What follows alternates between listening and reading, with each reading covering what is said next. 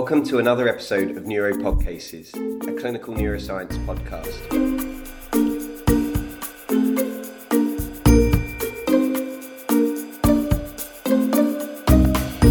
Hello, my name is Sarah Healy. I'm one of the neurology registrars working on Neuropod Cases. And for today's episode, we've got consultant neurologist and clinical neurophysiologist Ed Rodriguez, who works in the Royal Melbourne Hospital and Alfred Hospital in Melbourne. Thanks very much for joining us today, Ed. Thank you, Sarah. Thanks for having me. We're going to talk about nerve conduction studies, Ed, and kind of as an introduction, what are your thoughts on nerve conduction studies? Yeah, so as we've talked about on many occasions, nerve conduction studies are a test like anything else in neurology and like anything else in general medicine. I think if we take a step backwards and kind of look at, neuropathies in general, but also what the clinical phenotype is, because at the end of the day, nerve conduction studies are an extension of the clinical examination.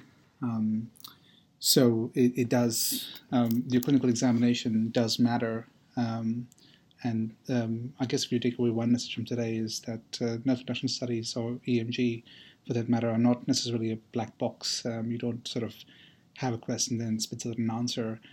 You tailor your nerve conduction study to the question being asked, and it's the examination, whether the patient is reflexic, which muscles are weak, are also very important before we actually venture out to do a nerve conduction study. So yes, nerve conduction studies are extension of the examination. They add to the clinical phenotype and help confirm your diagnosis rather than make a diagnosis. So it's always good to know what question you're asking, especially when you're requesting these or doing them. But when we do nerve conduction studies, we are testing mostly myelinated fibers. We do sensory studies and motor studies, but the sensory nerves that we are testing are the myelinated sensory fibers rather than the small fibers. We predominantly look at large fiber function, like we said, and again, we are looking at the neuroaxis sort of beyond the dorsal root ganglion, but we can infer some things about the anterior horn cell. We can infer some things about the motor axon or the motor nerve root, and we can infer things about the dorsal root ganglion, but we are mostly testing mixed sensory and motor nerves. On routine nerve conduction studies, we can't test small fibers responsible for sweating, fibers responsible for, pressure sensitivity, and those require more specialized testing. And again, at the end, with nerve conduction studies, we are recording and stimulating from extremities, proximal assessment, proximal segments of nerves is limited. Assessment of proximal segments of nerves is limited with standard nerve conduction studies. Okay, so when we're doing when we're looking at the peripheral nerves and we're looking at these myelinated fibers, is there a system that you kind of use when you're doing the studies to help work out what's going on or help add to that clinical assessment, like you said, in terms of what we're seeing on the test? So yeah, I think just like when you're examining somebody, we start with when we're doing nerve conduction studies, we start with asking kind of 4 cardinal questions. Is this preganglionic or postganglionic? Is this sensory or motor or both? Is this axonal or demyelinating? And what the level of the lesion is. Is this at the peripheral nerve? Is this at the nerve root? Is it at the plexus? Or is it at the anterior horn cells? And generally when we talk about, we'll talk about sensory nerves, sensory nerve conduction studies, for instance. So any pathology that is beyond the dorsal root ganglion will affect the sensory nerve action potentials.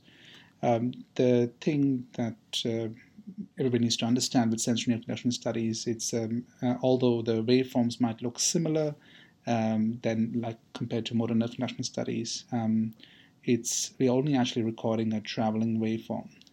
There is no neuromuscular junction between the sensory nerve and the skin, for instance.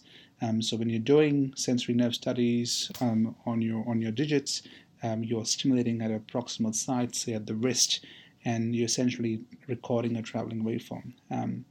As opposed to motor nerve conduction studies where you're actually stimulating the nerve and you're sending impulse down the neuromuscular junction that activates muscle fibers, which gives you a summation, and the electrode on top of the muscle fibers or the muscle gives you a summation or a compound motor action potential of the response generated from the motor nerve. So sensory and motor nerve conduction studies, although they might look similar, are quite different. And I think the other thing to do with that is sensory nerve conduction studies or waveforms generally have a triphasic potential, and there are electrophysiological reasons for this, which might be hard to do on a podcast, as opposed to motor nerve conduction studies, which are more biphasic, where you have an initial negative deflection and then a positive deflection.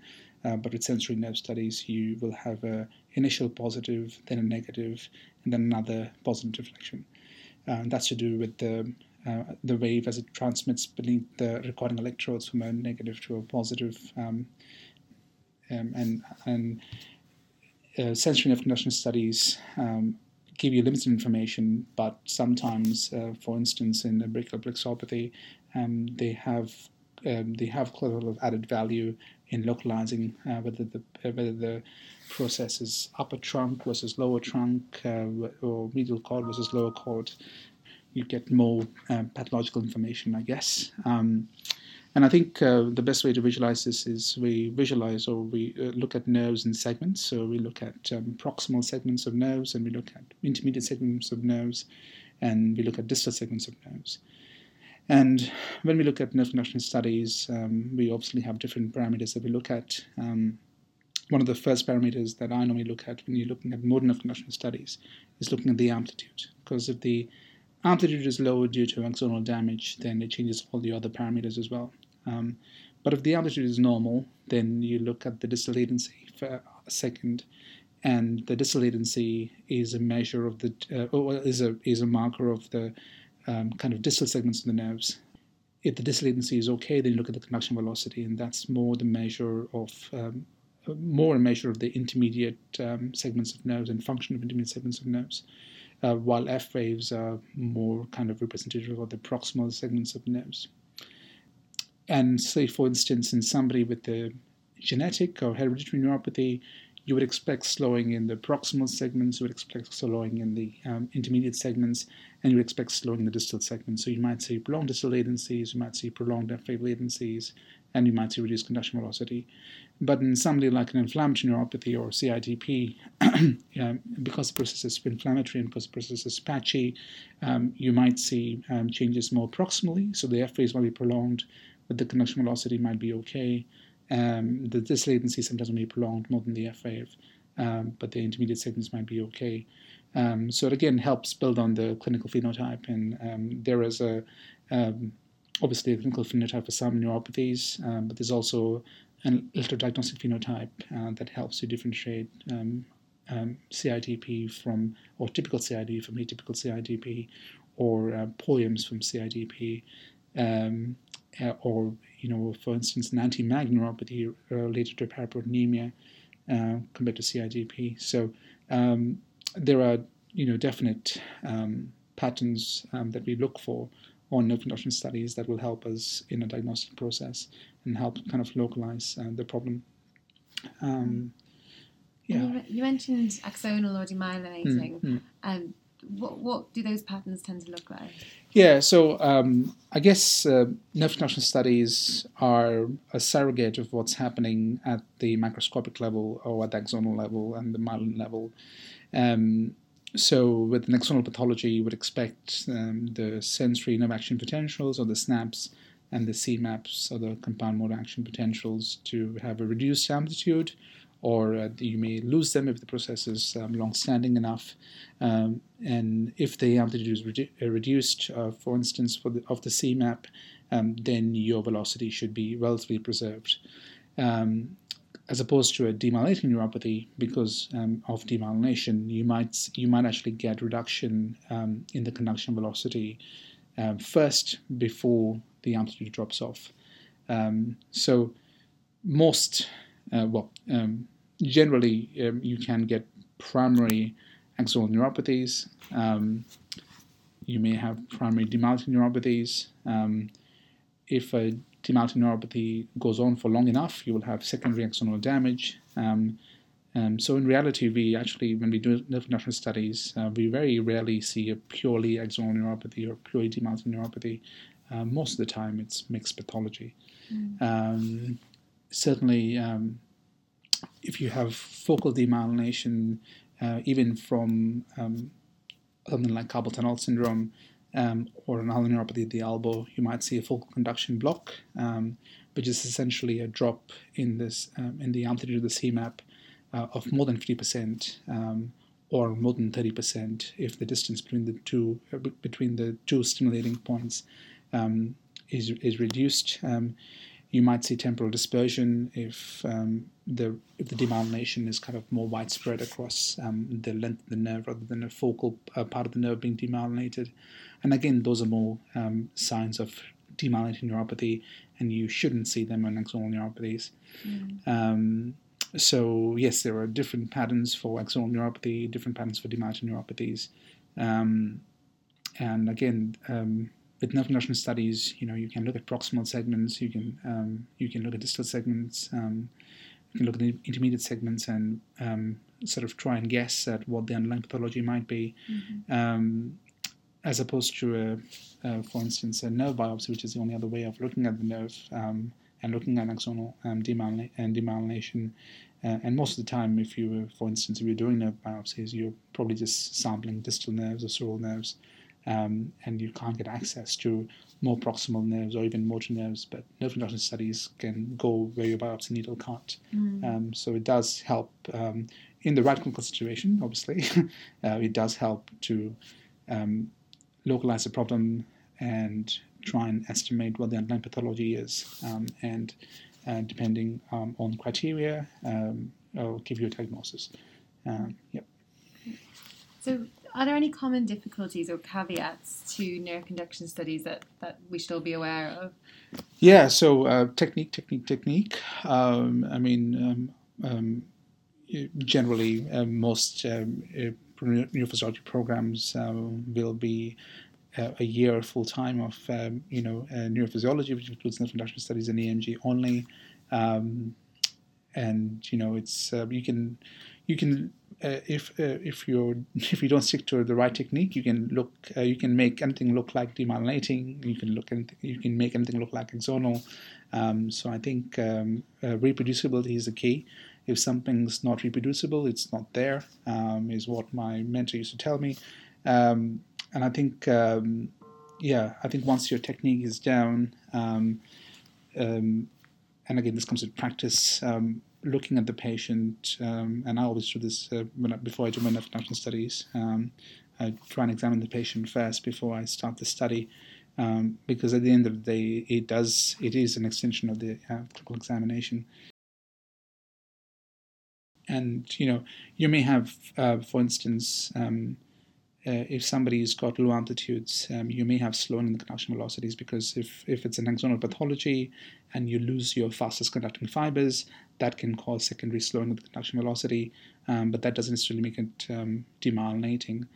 And that's one of the main sources of error, where neuropathies that are predominantly axonal are called demyelinating and end up getting diagnosed with CIDP, and then end up on IVIG and other immunosuppressive therapies. So yeah, I think practice doing this for a long time is the key, and taking everything into account. Not like I've said many times before to you, Sarah, not applying the nerve conduction studies to the patient, but more seeing what the patient has and then using the nerve conduction studies to confirm your diagnosis or refute your diagnosis, not in isolation. Great. So I thought we could go through a few kind of cases at this point, just to try and apply those principles that we've just talked through. And I guess one of the most common things you probably get referred for nerve conduction studies is tingling hands and query carpal tunnel. Sure. So what how would you kind of approach a patient, say a 30-year-old patient complaining of tingling and dropping things, and the referrals come through for studies to look at carpal tunnel? How would you approach that? Sure. So certainly first thing would be to examine the patient when they first come in, and then warm their hands up to the right temperature. So you would aim for a temperature of greater than 33 degrees in the upper extremities if you were doing carpal tunnel studies. So we would normally use, depending on how cold the patient is, you might use a hot water bath. We might use warming lamps. We have both of that in a lab. And then once the patient is at appropriate temperature, you make sure that their hands are clean, there's not grime, there's no lotions on their hands, which might interfere with where your electrodes might stick or not stick.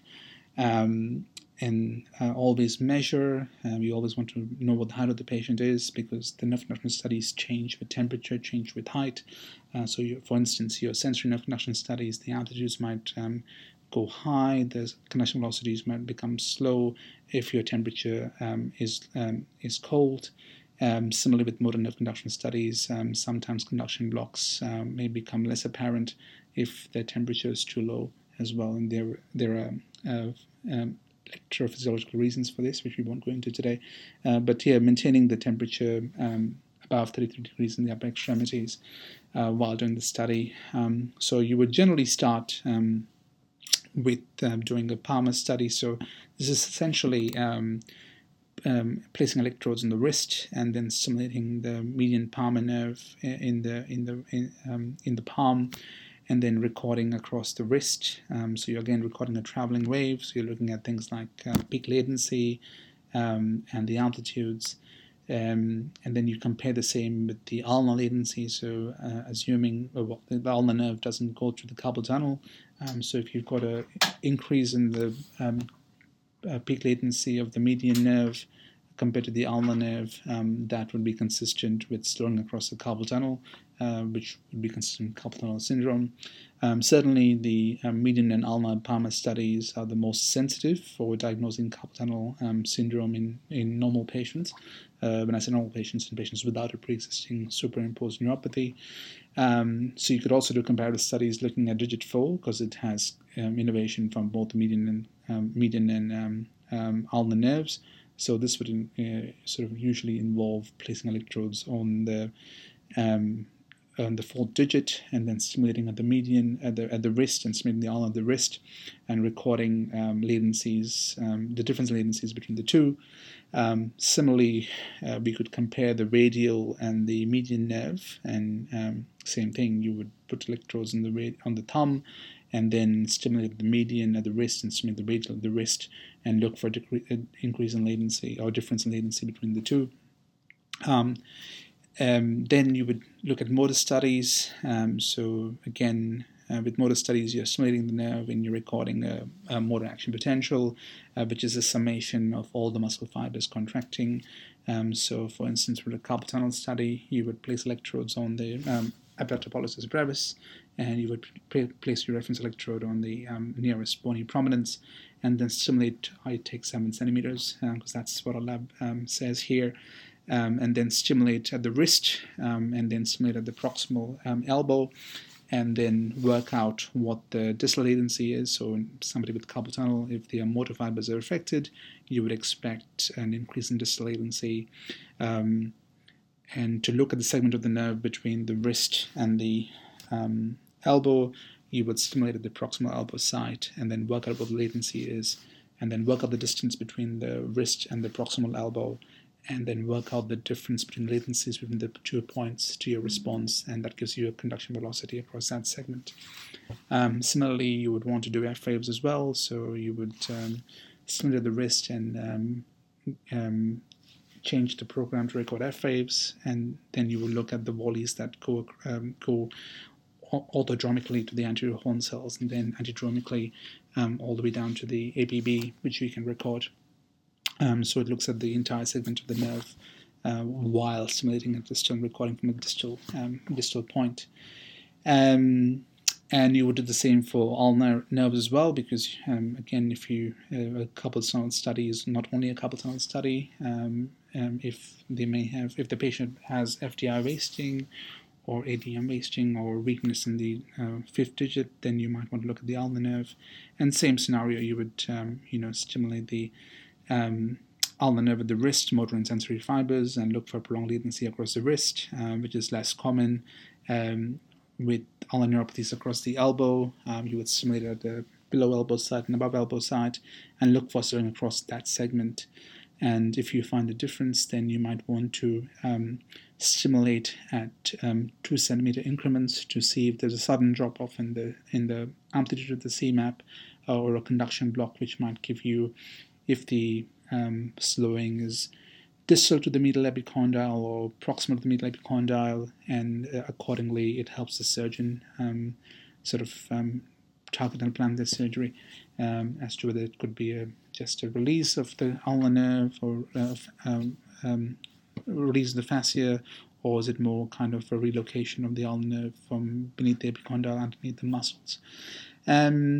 So yeah, that would generally be what we would do for carpal tunnel studies. And again, if you have muscle wasting in the APB, and say you've lost all your responses and you can't record anything, then it becomes a bit tricky. You might want to do a motor comparative study where you compare between the median and the ulnar nerve, and look at the FTI and the first lumbrical. And again, assuming same distance from the recording sites, so you're looking for any decrease in the latency, and that tends to be more sensitive in patients with neuropathies or diabetic neuropathies. Again, don't forget about the contribution of your proximal nerve segments. So somebody with for instance, a C8 radiculopathy may have may have lost their APB muscle bulk. T1 radiculopathy may have lost their muscle bulk, so you might not actually get any responses. So you may have to rely on needle EMG studies for those to prove innervation in being innervated muscles, but also look at other muscles that are innervated by C8 or T1 nerve roots to work out if this is a radiculopathy or a plexopathy. And again, sensories help you with that too, as we talked about before. So yeah. So when thinking about a carpal tunnel, is there, I think one thing that the referrals probably come in asking about is kind of grading its severity, and how would you kind of go about that process? Yeah, so I guess first thing, there's no one grading of severity, but generally, electrophysiologically, what we would do is if you lose any responses, even sensories, or if you lost your sensory nerve action potentials, that would imply axonal damage, so that would be severe. But if you just had a prolongation of this latency, but your sensory nerve action potential is still preserved, then that would imply demyelination due to compression, which has better prognosis, so that would be a mild carpal tunnel. And I guess if you look at moderate severity, if you've got a prolongation of the median sensory dislatency and prolongation of the median motor dislatency, but both the responses are still preserved, then you would sort of call it moderate severity. But again, mild, moderate, and severe don't really mean much for patient symptoms. Patients with mild carpal tunnel can have severe symptoms. People with severe carpal tunnel can have, may have no symptoms. But it does help sort of, electrophysiologically defining these based on axonal damage can give the surgeon some idea of severity, if it's not already apparent clinically. Because, like you mentioned, if you've got axonal loss on a carpal tunnel study, the benefit from a decompression is probably a bit less. Would you say? Yeah, I guess it depends. And I guess, if you've lost all your motor fibers and you've lost all your sensory fibers and you've got a denervated hand, and we think the pathology is still carpal tunnel, then perhaps, decompression may not help. But again, those are thankfully the very severe ones where you've lost your motor CMAPs or motor responses are kind of not as frequent. So most general practitioners know how to recognize carpal tunnel syndrome, and most of the time we get a lot of study requests for carpal tunnel syndrome, which end up being normal. So yeah, we will occasionally see the very severe carpal tunnel, and in those situations it's a bit tricky whether to to make a decision whether to offer surgery or not. But at the end of the day, it's a pretty sort of low risk surgery. So sometimes people are on the side of trying to give the patient some benefit. So yeah. Right. Okay, I thought another case or likely case you'd come across in a typical nerve conduction study clinic is one of a query of a length-dependent peripheral polyneuropathy. So again, just thinking up a case, a 60-year-old gentleman with known diabetes come in and feeling a bit weak in his feet, and on examination that's confirmed. And how would your approach to doing his studies be?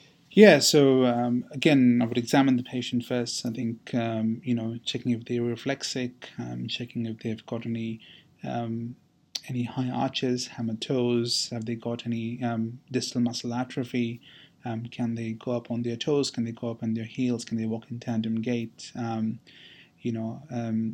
they more a sensory ataxic component to their gait rather than a true motor weakness? And doing a brief sensory examination also helps. But I think if you're looking at the length-dependent process, I would, in that scenario, I would start off with the lower extremities, assuming my clinical examination also shows signs in lower extremities. And you would start with, I generally start with showing the peroneal EDV response, which in a lot of older male people may be absent just because of atrophy, disuse atrophy, or age-related atrophy. In those situations, if we don't record a response from the EDP, that's not necessarily abnormal. So we could check the tibialis anterior, for instance, and stimulate the peroneal nerve with the fibular head and the popliteal fossa.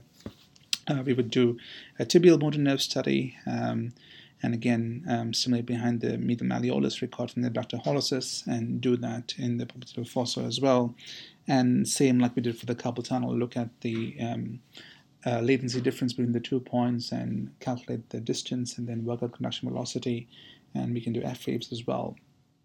And peroneal F waves are less reliable, tibial F waves are more reliable. And we would do it on both sides, even comparing, because there are normal values for all of these, but especially if you've got a young patient, you want to compare side to side, because normal for one person may not be normal for somebody else. So asymmetry is always needs to be looked at. If the asymmetry is due to, if it's a symmetrical length process, as generally diabetes is, you shouldn't expect any asymmetries in sensory motor responses. But if you see a very patchy sensory, if you see a patchy sensory motor neuropathy that's asymmetric, you might want to think about things like motor neuritis multiplex, or multifocal motor neuropathy, or other differentials. And I guess that sort of again brings it back to what's the cause of a neuropathy? Is the cause that we find elevated blood sugar level in somebody with a neuropathy? Diabetes is pretty common, neuropathies are pretty common. So I think the clinical phenotype, I think what we need to ask ourselves is what do patients with diabetic neuropathy typically present with? Are they large fiber? Are they small fiber? And generally diabetes has both. It's generally painful small fiber. Generally people with diabetes will also have some degree of autonomic dysfunction. They may have radicular neuropathy presentation, more like a diabetic hemorrhage presentation sometimes, which is painful. So the clinical phenotype matters. So I think for instance, if you're seeing a picture that is on nerve conduction studies that is very patchy and very kind of asymmetrical, that doesn't necessarily make it related to diabetes just because you've proven diabetes, and you want to sort of look at other differentials, vasculitis or a multifocal CIDP. So it's always good to think about what the clinical phenotype is, and then marry that to the electrodiagnostic phenotype, and then use laboratory markers as a kind of supportive criteria, I guess, to come to as to what's causing this neuropathy. So like you said, so working out the patterns, length dependent, multifocal, generalized, kind of just working it out from there. Yeah, and I think sometimes you may end up studying 2 limbs. You might sometimes end up studying 4 limbs if you get a lot of asymmetry and stuff. So I think, again, tailoring the nerve study to what your examination shows you, because sometimes doing one limb, sometimes doing one hand and one leg might be enough if the examination is all symmetrical and you're happy there's no asymmetries clinically. But generally, you would at least for peripheral neuropathy, you want to do both the lower extremities and one upper limb. But in the right clinical context, maybe doing all 4 limbs might be useful, especially if things like vasculitis are on the cards, because that can be quite patchy. So yes, obviously the more limbs studied, the better. Obviously in day-to-day life, time is an issue. Getting patients in and out through the door is an issue, but I think it's good to have one thorough study than 10 non-thorough studies. So yes. Just one more, I thought, just thinking again about maybe a sensory neuronopathy, what the kind of nerve conduction studies could look at like for that, because that could be a bit different compared to the other things we've talked about there, the compression ones or length dependent or multifocal. If someone has a pure sensory deficit, so again, just thinking of a case of a 50-year-old smoker presented with severe sensory ataxia coming on over days and weeks, what would their nerve conduction studies look like? Yeah, so generally, I guess, if somebody's got a sensory neuronopathy, you should be evident clinically, as in they would have a profound sensory ataxia, they might be reflexic, generalized reflexia, they may have other autonomic stuff, autonomic symptoms, as well. But there are, I guess, criteria for what nerve conduction studies should look like in somebody with a sensory neuropathy or a ganglionopathy. But it'd be very hard to differentiate, say, somebody with a severe len-dependent sensory neuropathy versus somebody who's got a sensory neuronopathy. Because if you lose all your sensory responses, then it becomes a bit tricky to diagnose those based purely on the nerve conduction study. So for certainly, somebody's got a severe len-dependent sensory neuropathy where they've lost most of the sensory responses, but their motor responses are preserved. You would think you wouldn't be able to exclude a sensory neuronopathy, but it does again comes on the clinical picture. Is this somebody with a len-dependent process, or is this somebody with a generalized process? Yes, but in a typical sensory neuropathy, it may not be len-dependent, so you might lose your upper extremity responses, but may still have some lower extremity responses that are still preserved. Again, you may have asymmetry. You may have one nerve on one side that is low amplitude sensory responses, but absent on the other side. And again, in the same instance, if somebody's got a vasculitic neuropathy that's quite patchy and is affecting sensory nerves, that might be hard to differentiate from a sensory neuropathy just based on electrodiagnostic studies. So again, the clinical context is important. So yeah, you would expect normal motor studies if the sensories and the sensories being more affected.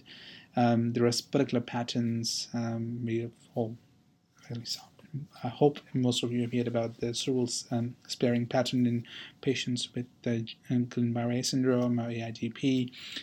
We see a cerebral sparing pattern sometimes in CIDP. In fact, it's one of the sort of minor criteria to diagnose CIDP. But again, the clinical context matters. So if somebody is not, if somebody doesn't have the clinical features of CIDP or doesn't have the clinical history of CIDP, then the whatever the nerve conduction studies show you doesn't really matter, because you still want to, you're doing the nerve conduction studies secondary to confirm your diagnosis. Sorry, I keep harping on about this, but it's important. So sorry, just one more. I know I said one more before. How is there anything interesting with nerve conduction studies when we're looking at radiculopathies with the sensory and motor responses? So I guess you can only diagnose radiculopathies with an EMG, or at least confirm radiculopathies with an EMG. Generally, radiculopathies are preganglionic processes. So say, for instance, you've got somebody with leg numbness, not necessarily pain, maybe pain and a bit of numbness, and you start off your nerve conduction studies with sensory responses, and you've got absent sensory responses on the side that is symptomatic. So that, by definition, cannot be a radiculopathy, because it does mean that there is post-ganglionic involvement. There's pathology beyond the dorsal root ganglion. Now, the important caveats to this. In patients with, say, for instance, an L5 radiculopathy, just because the L5 dorsal root ganglion is placed sort of more laterally in the spinal canal, you can have a disc protrusion that compresses the L5 dorsal root ganglion. So in somebody with an L5 radiculopathy, you may lose the sensory response, so the superficial perineal response. So that's fairly common. And in that scenario, again, you might see a low amplitude ADB response or low amplitude perineal response, but you might see a preserved tibial response. But the absence of a superficial perineal sensory response in the context of an L5 radiculopathy, doesn't necessarily exclude an L5 radiculopathy. At the same time, it doesn't exclude L5 doesn't exclude a lumbosacral plexopathy, which is affecting the perineal nerve more than the tibial nerve. It doesn't exclude a sciatic neuropathy, which is affecting the perineal fibers more than the tibial fibers. So the clinical context matters. And EMG can help you separate that. So with the EMG, we haven't spoken about the electrophysiology of EMG, but if you proved in for instance, a radiculopathy, you would expect the same degree of innervation on EMG in a distal muscle as to a proximal muscle. So, for instance, in L5 radiculopathy, you might see denervation in the tibialis anterior. You will see the same degree of denervation in, say, the tensor fascia lata, which is an L5 innervated muscle, which is proximal. You might see the same degree of denervation in the shorter of the biceps femoris, and you will see the same denervation in the lumbar paraspinals. So that sort of tells us it's L5 radiculopathy, so it's not a length-dependent process. It is affecting all the muscles supplied by the same nerve root to the same extent. And similarly with sciatic neuropathy, for instance, if you prove denervation in the tibialis anterior, but also denervation in the medial gastroc, which is more S1 tibial innervated, and then you work your way up and say if your shorter the biceps is affected, but then beyond that the gluteus maximus or the TFL is normal, that will make you think of a sciatic neuropathy. And again, with sciatic neuropathy, because again it's post-ganglionic, you would expect that the cerebral response might be asymmetric or gone. The superficial perineal response may be asymmetric or gone. But in a pure radiculopathy, for instance, in S1 radiculopathy, for instance, it's very, very, very uncommon to lose the cerebral response. So generally, you would see a preserved sensory with the low amplitude tibial response on the nerve conduction studies, and when you EMG them, you might see denervation in the S1 innervated muscles, for instance, the medial gastroc and the hamstrings, as well as the gluteus maximus and the S1 paraspinals. And I guess similarly, the upper extremities, if it's a radiculopathy, you shouldn't see any sensory changes. And if you're seeing sensory changes, it does automatically put in the plexus. Mm-hmm. And there's no caveats as opposed to the L5 radiculopathies as to when sensories can be involved in radiculopathies. The rule of thumb, they shouldn't be. And if the sensories are involved, then it's automatically telling you that it's there might be a radiculopathy, but there's definitely some additional post-ganglionic pathology. And that might be a neuropathy, that might be a plexopathy, but again, depends on the clinical examination and the remainder of your nerve conduction studies. Sure. I feel like that's a really nice lead into our next talk on EMGs and a bit of talk about radiculopathies there, but I'll stop there. So thank you so much for your time. No worries. Thank you. Thank you. Thank you for listening. For more information about this episode, please visit our website at neuropodcases.co.uk.